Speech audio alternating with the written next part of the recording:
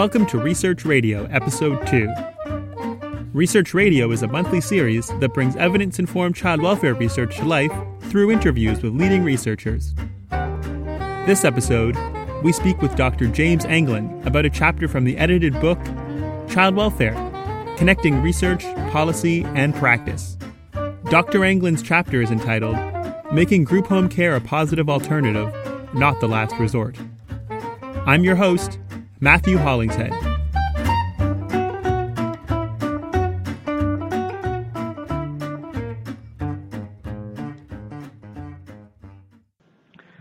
I'm a full professor at the School of Child and Youth Care at the University of Victoria on the tip of southern Vancouver Island. Over my term at UVic, I've been the director of the School of Child and Youth Care and also a graduate advisor in the school. At the university level, I've served as Associate Vice President Academic for 5 years and also as Director of International Affairs for 8 years. So I have a strong interest in global perspectives and particularly in the evolution of child and youth care work, including residential care, both from a historical perspective as well as an international perspective. Can you describe very briefly the research that you're going to be talking about today? Yeah, so what I'd like to talk about is a couple of things. My chapter in the text edited by Kufelt and McKenzie, a book called Child Welfare, Connecting Research, Policy, and Practice, which I think is an excellent overview of child welfare in Canada. My own particular chapter is called Making Group Home Care a Positive Alternative, Not the Last Resort. And it's part of my research into group home care over a number of years. And I published a book in 2002 called Pain, Normality, and the Struggle for Congruence. It's an awkward title, but I'll explain it a little bit later. And the subtitle is Reinterpreting Residential Care for Children and Youth. And I guess lastly, most recently, I've completed some research on the implementation of a new program model for residential care called the CARE model, developed by Cornell University. And if people are interested in reading more about that model, which is based in part on my own research, the book is called Children and Residential Experiences, Creating Conditions for Change, and it's published by the Child Welfare League of America. Okay, so it sounds like a lot of your work has, or more recent work at least, is focused on residential care and group care. What is it that kind of drives you to study this topic? Where does that interest come from? Well, I began my career actually as a child care counselor in British Columbia at what was called the British Columbia Youth Development Center, and it's often referred to as the Maples, and it's in Burnaby, a suburb of Vancouver. And I'd never really worked with children nor really studied children when I was hired there, but I had done some work in Gestalt psychology, and I think the director there wanted to bring that perspective into the program at the Maples. So that was how I started, and what happened was I very quickly became hooked by the challenges that the young people were offering. These were highly traumatized young people. Many of them had been abused and many sexually abused, although we didn't really understand that fully at the time. Mm-hmm. And but just the way that they behaved and reacted and interacted challenged me to consider my own beliefs and values and upbringing and what I thought about behavior and social mores and all the rest of it. So that was how I got hooked in child and youth care. And then I met my wife there. She was also a child care worker at the Maples, and we moved to Victoria. And, of course, the skills that I had were child and youth work skills developed at the Maples. So I ended up being hired to design and run a group home for 6 young people. And these were young people who where either the next step was either to go to a mental health center like the Maples or to a correctional facility. So their behavior was really challenging people in the community. They couldn't live at home, so they needed a fairly intensive staff resource. And I worked 100-hour shifts and went home and collapsed for 24 hours after that. It wasn't really a sustainable model, but I learned a great deal about how to live with kids and how to understand their needs and how to begin to help them to function within the community, in particular where they didn't have their own family as a strong resource, although we kept as much family contact as possible. So that's how I started out. So I was really very much hooked into child and youth work, not having really understood that that field existed before I started my first job. Then over time, I went back to graduate school to get more credentials in order to look at having different positions within the system, and moved to Ottawa where I worked in social policy, and then to Toronto where I worked in management in the Children's Services Division, as it was called at that time. Finally came back to beautiful British Columbia, where I joined the faculty at the School of Child and Youth Care. So it sounds like your early work has really given you a lot of fodder to chew on over the years as you've moved around and done research. Well, what happened was, after a number of years at the school and, learning the ropes and getting my feet on the ground, I had an opportunity to take a sabbatical, and I was trying to decide what I wanted to do by way of research. And I thought back to my early days in residential care, and I really wondered, I'd done the best I could to work with kids in a group home situation, but I wondered, is this really a good service for children? And if so, how does it work when it's done well? So I decided to actually do what's called a grounded theory study to try and understand what do good homes do and when they work. And I very quickly learned from the young people themselves that they did need group homes. Many of them couldn't live in foster care or couldn't live in their own families because it was too intimate and it was a source of pain for them. And they really needed a staff-structured group home in order to begin to address some of the psycho-emotional pain that they were suffering from. So the research convinced me that, first of all, residential care is important, and second of all, we need to use it when it's required and not after 20 or 30 failed foster homes. And so a lot of my research and the chapter in the book on child welfare is really trying to get people to see and understand how group home and residential care can be used effectively, and not to wait until everything else has failed, because sometimes that creates even more pain for the young person and also for many of the foster families. Mm-hmm. Mm-hmm.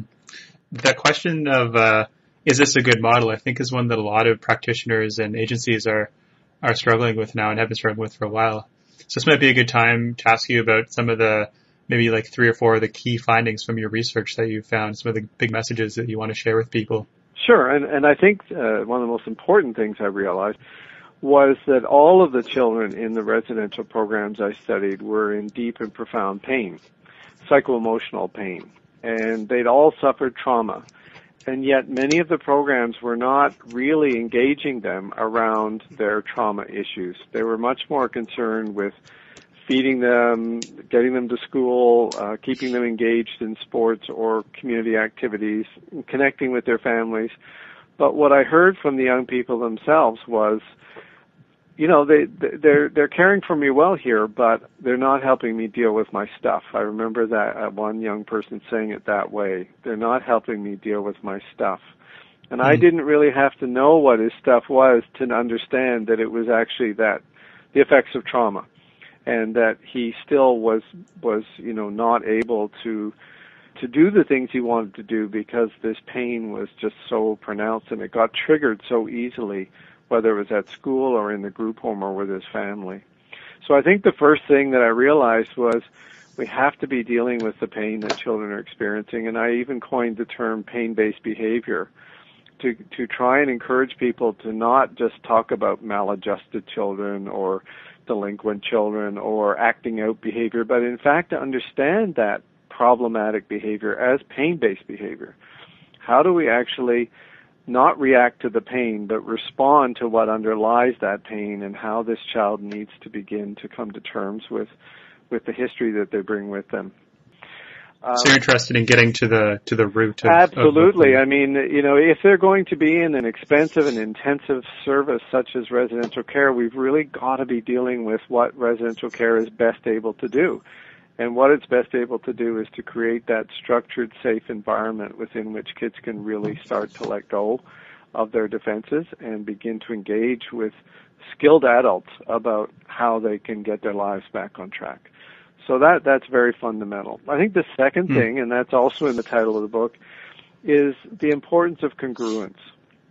I think good programs have a fairly high degree of congruence across the entire agency, from the executive director to the leadership team, the supervisors, the line workers. And what I discovered was whatever it is that guides them, whatever it is they believe and that they act on, is going to filter right down to the child and their family. And I have examples in my book about how that actually happens. And so I think a good agency is one that really starts at the top and really tries to articulate exactly what it believes, what it understands the issues they're dealing with to be, and how they can effectively respond to these young people. So right. So when you say congruence, you mean what I mean consistency is that in messaging? Within each level of the home and across the levels of the home, there's a commonality or a coherence. There are similar beliefs and values that are driving the decisions that are being made. So, to give you an example, if you want people to respond effectively to the struggles that children are having with their development, where they're stuck in certain areas of their personal development, whether it's emotional or cognitive or social, we also have to respond well to the workers who are struggling with parallel issues of learning how to work with kids, learning how to deal with some of their own issues that perhaps were unresolved in the past. So that the agency needs to actually treat the workers, and the supervisors need to work with their workers in a very parallel way that they want the workers to deal with the children. So there's a respect, an understanding of a developmental process, and a provision of support as well as appropriate challenge. Because in an agency, everybody needs to continue to grow. And what I also discovered was the senior management has to grow in terms of its understanding of its role as managers and how you create an organization, a true holding organization that actually creates the environment within which everybody can do their best work. And that's not just the children growing, but also the staff and the supervisors and everyone. In large agencies where they have cooks and drivers, those people need to also understand what the purpose of the agency is and to be congruent in terms of supporting each other and the children. So really it's a question of culture, I guess. It very much. You've hit the nail on the head. In fact, in management, they talk these days, they have a phrase that says, culture eats strategy for breakfast. And what that means, I think Peter Drucker was the one that popularized that. He's a well-known guru in the management area. But I think that also applies in social service work, in group homes, that if you bring a worker in who's highly skilled and has the right values, but comes into an organization that's not working that way, they cannot work effectively, and you cannot expect them to change or transform the agency. The people in the leadership positions have to take this on and have to lead. They have to create the organization and support the workers in this process. So absolutely right. I think what's grown out of my research is a much more focus on the culture of the organization rather than simply the training of the workers. So those are two of the major areas. I guess the third one would be, it's a bit of a paradox. A group home program or a residential program is a bit of a paradox because they're very artificial environments. They're not a normal place for kids to grow up in, and yet one of their strengths is that they can help children who are traumatized and who are struggling to begin to develop at least a sense of normality. So it's a very artificial or non-normal situation, but with workers who are skilled and in an environment that is safe, children and young people, adolescents, can begin to experience things that perhaps they haven't in their own home. They can experience themselves as competent. They can experience themselves as valued. They can experience even a sense of belonging to a place, feeling that they have relationships that are caring, begin to see how adults can live with each other without dysfunction. And one story that I remember particularly was this young person, when I asked him what made the difference in the group home, because 2 years later he was living on his own and doing quite well. And he said, well, I came down one morning and there was a woman and a man on staff and they were arguing. And he said, I stood there and watched them, and he said, I had never in my life seen a man and a woman argue without fighting, without physical violence. And Right. he said, I suddenly realized that there was a different way. And it took him a while, it took him probably a year or two before he started to act on that, and he started to realize he wanted to be like those workers. He didn't want to be the way his family had been. But he didn't even know that was possible until he came to the group home. So I guess the third point would be workers in homes and staff in homes, including administrators, won't really know which moments make the difference for the children in care. But I think our challenge is to create as many moments of positive interaction and opening up new ways of seeing the world that are positive for these young people. And we really don't know which ones are going to stick and which ones are actually going to make a difference. But I think the more we do that, the more likelihood that these young people are going to actually learn the things they need to learn and to respond differently to the things that they grew up with. That's very interesting, and the way that you describe group homes makes it sound like they have a lot of value and a lot of rich, fertile ground for really providing youth with the kind of support that they need. But there's also, I sense that there's a bit of group homes have a bit of a bad rap in Canada and maybe throughout different parts of the world. I was wondering, why do you think that those two forces exist? On the one hand, the sense they can do a lot of good, and on the other hand, the kind of public image that they have. Right. Well, I think the reality is when they work well, they can be very powerfully positive, and when they don't work well, they can be very dangerous. So that and that's one reason why I've spent so much time trying to understand them, because I think they're very difficult to operate and very challenging to create. And so what I would say is that a home needs to have a very clearly articulated set of principles that guide its functioning. And what I find is a lot of the homes that aren't working well don't have a clear, positive philosophy about child development and how one cares for children and helps them to develop. So I think it's critical that a program have a clear program model that everybody buys into. So it's not just Jim doing what he thinks he wants to do on shift, and then Matt comes in and does what he thinks, kids need, and that there's no consistency or coherence to what they're doing, and it's not necessarily grounded in good developmental principles in the child's best interest. So what my work has led to, is, through some involvement of Cornell University, is the development of a program model that we call the CARE model.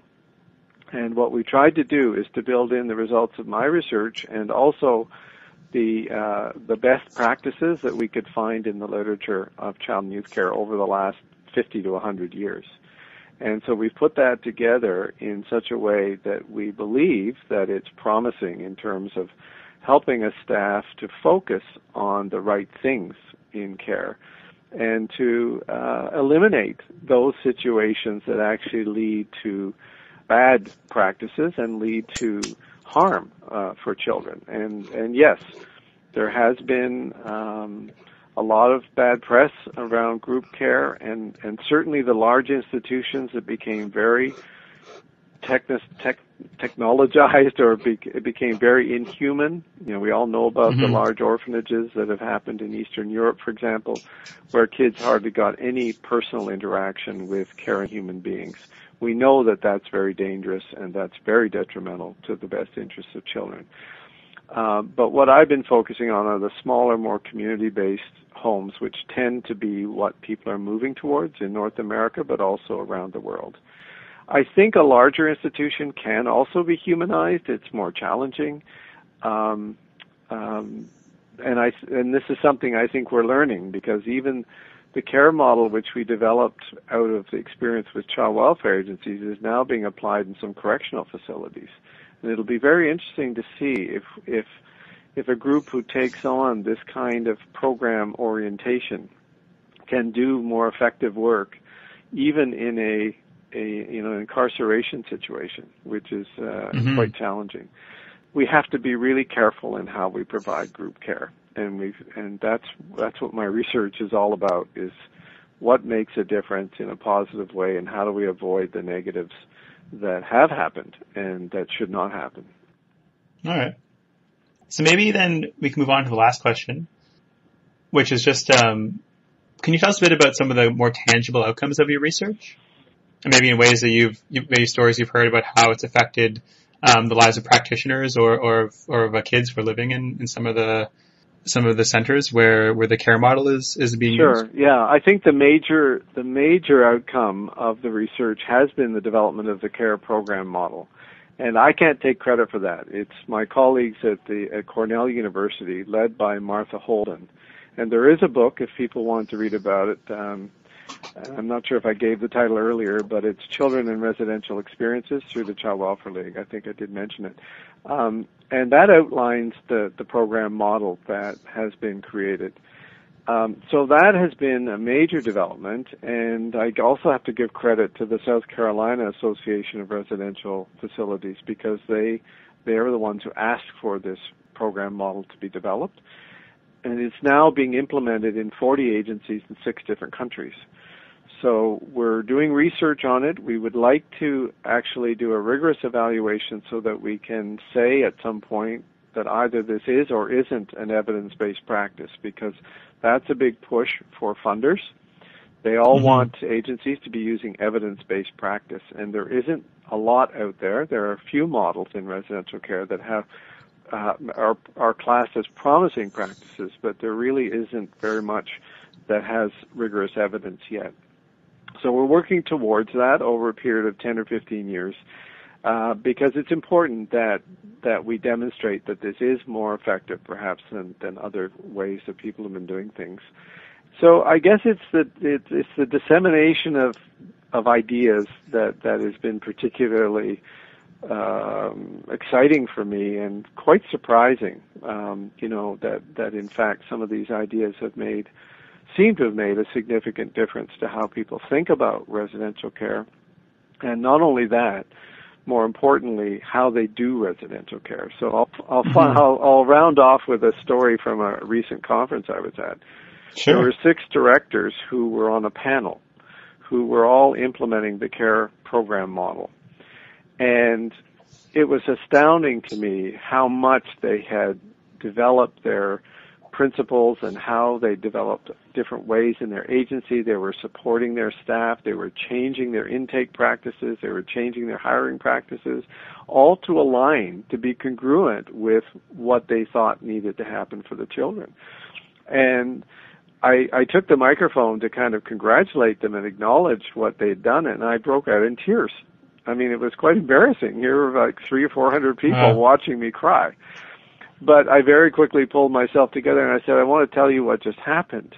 I was starting to acknowledge what you were doing, and what I remembered were the young people in my own research 10 years ago who said, so what you want to do is make these homes better for other kids. Okay, if that's what you want to do, then I'm happy to talk to you because I think that's important. And I just wished that the children who I'd interviewed in my research could have sat there and heard the difference that what they had to tell me was making to other kids around the world.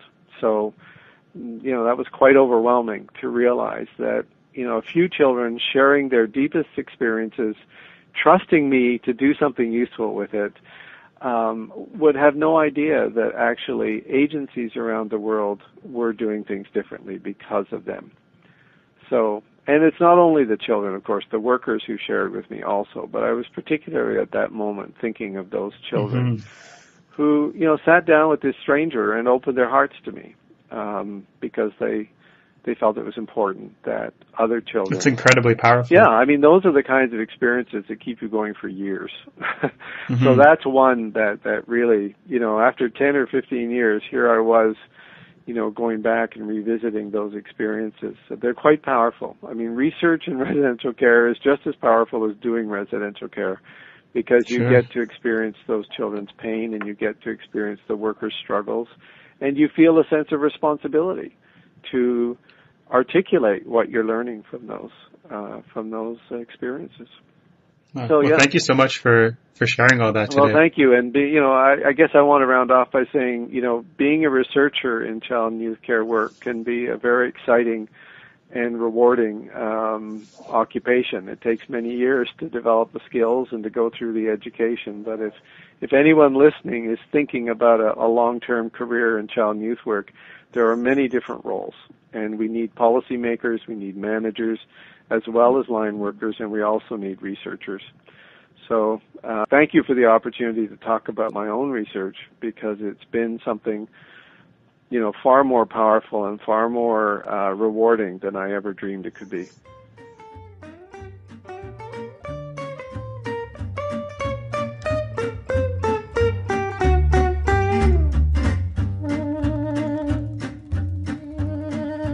You've been listening to Research Radio, Episode 2, a conversation with Dr. James Anglin.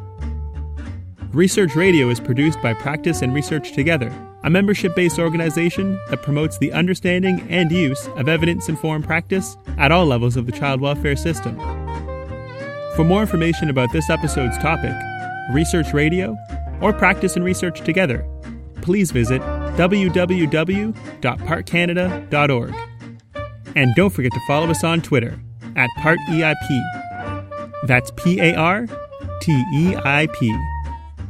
Thanks for listening.